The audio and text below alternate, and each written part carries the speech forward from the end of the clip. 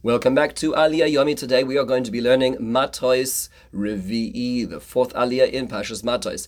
Our Aliyah talks about dividing the spoils. So we've just finished the battle against Midian. Moshe Rabbeinu has just clarified about some of the laws of purifying the vessels, and now is about dividing the spoils. Our Aliyah is 17 psukim running from Perek Lamed Aleph, Pasuk Chof Hei to Mem Aleph. Let's take a look at a brief summary, and then we'll look at some deeper points to ponder. So first we have the command of Hashem to Moshe with Elazar and the other leaders to count the spoils in humans and animals. The spoils are then to be split up in half between the soldiers and the population, for the soldiers keeping half and the rest of the population keeping the other half. However, there's going to be a tax. So a tax to Hashem, which is going to be from the half that goes to the soldiers, 1/500th of it belongs to, of the people and the animals belongs to Elazar, the Kohanim, and from the tax of the half going to the nation of Israel, 1/50th of humans and animals will go to the Levium. So this is a Truma and a Meiser, it seems. And that's what happens. And we hear the numbers are tabulated. They managed to get from the Midianites 675,000 sheep, 72,000 cattle, 61,000 donkeys, and 32,000 human beings. These are the younger ladies who remain from the war effort. And we hear about them halving the numbers between the army and the population. And in the half that belongs to the armies, we hear about the tax of 1/500, which turns out to be 675 sheep, 72 cows, 61 donkeys, and 32 humans who are given to the Kohanim and under the auspices of Elazar HaKohen, and that is our Aliyah. Some basic points to ponder. So why is there a tax to Hashem in this battle and not in previous battles? In Parshas Chukas we saw that there was a battle on the east bank of the Jordan against Sichon and Og, who were Amorite nations, and there didn't seem to be this whole business about how the taxation worked for the conquest.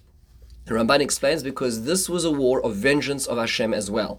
This wasn't just about conquest, getting through the place. These are people who had attempted to spiritually defame the people, and they succeeded. 24,000 Jews lost their lives because of this, and therefore HaKadosh Baruch Hu is getting vengeance. So part of that is recognizing HaKadosh Baruch Hu in this battle as well.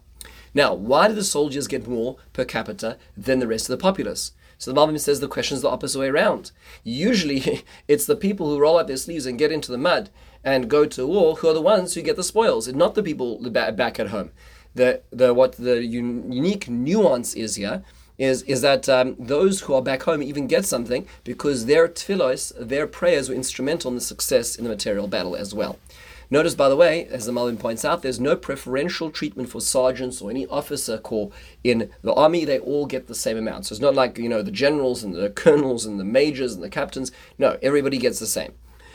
Now, why is the tax higher in the half that belongs to the army than to the population than that of the army? Okay, right? So the half that belongs to the army, only 1/500th is given to the Kohanim, and of the half that goes to the population, 1/50th is given to the Levium. So the Malbim explains the population sent 1/50th of their men. Think about that.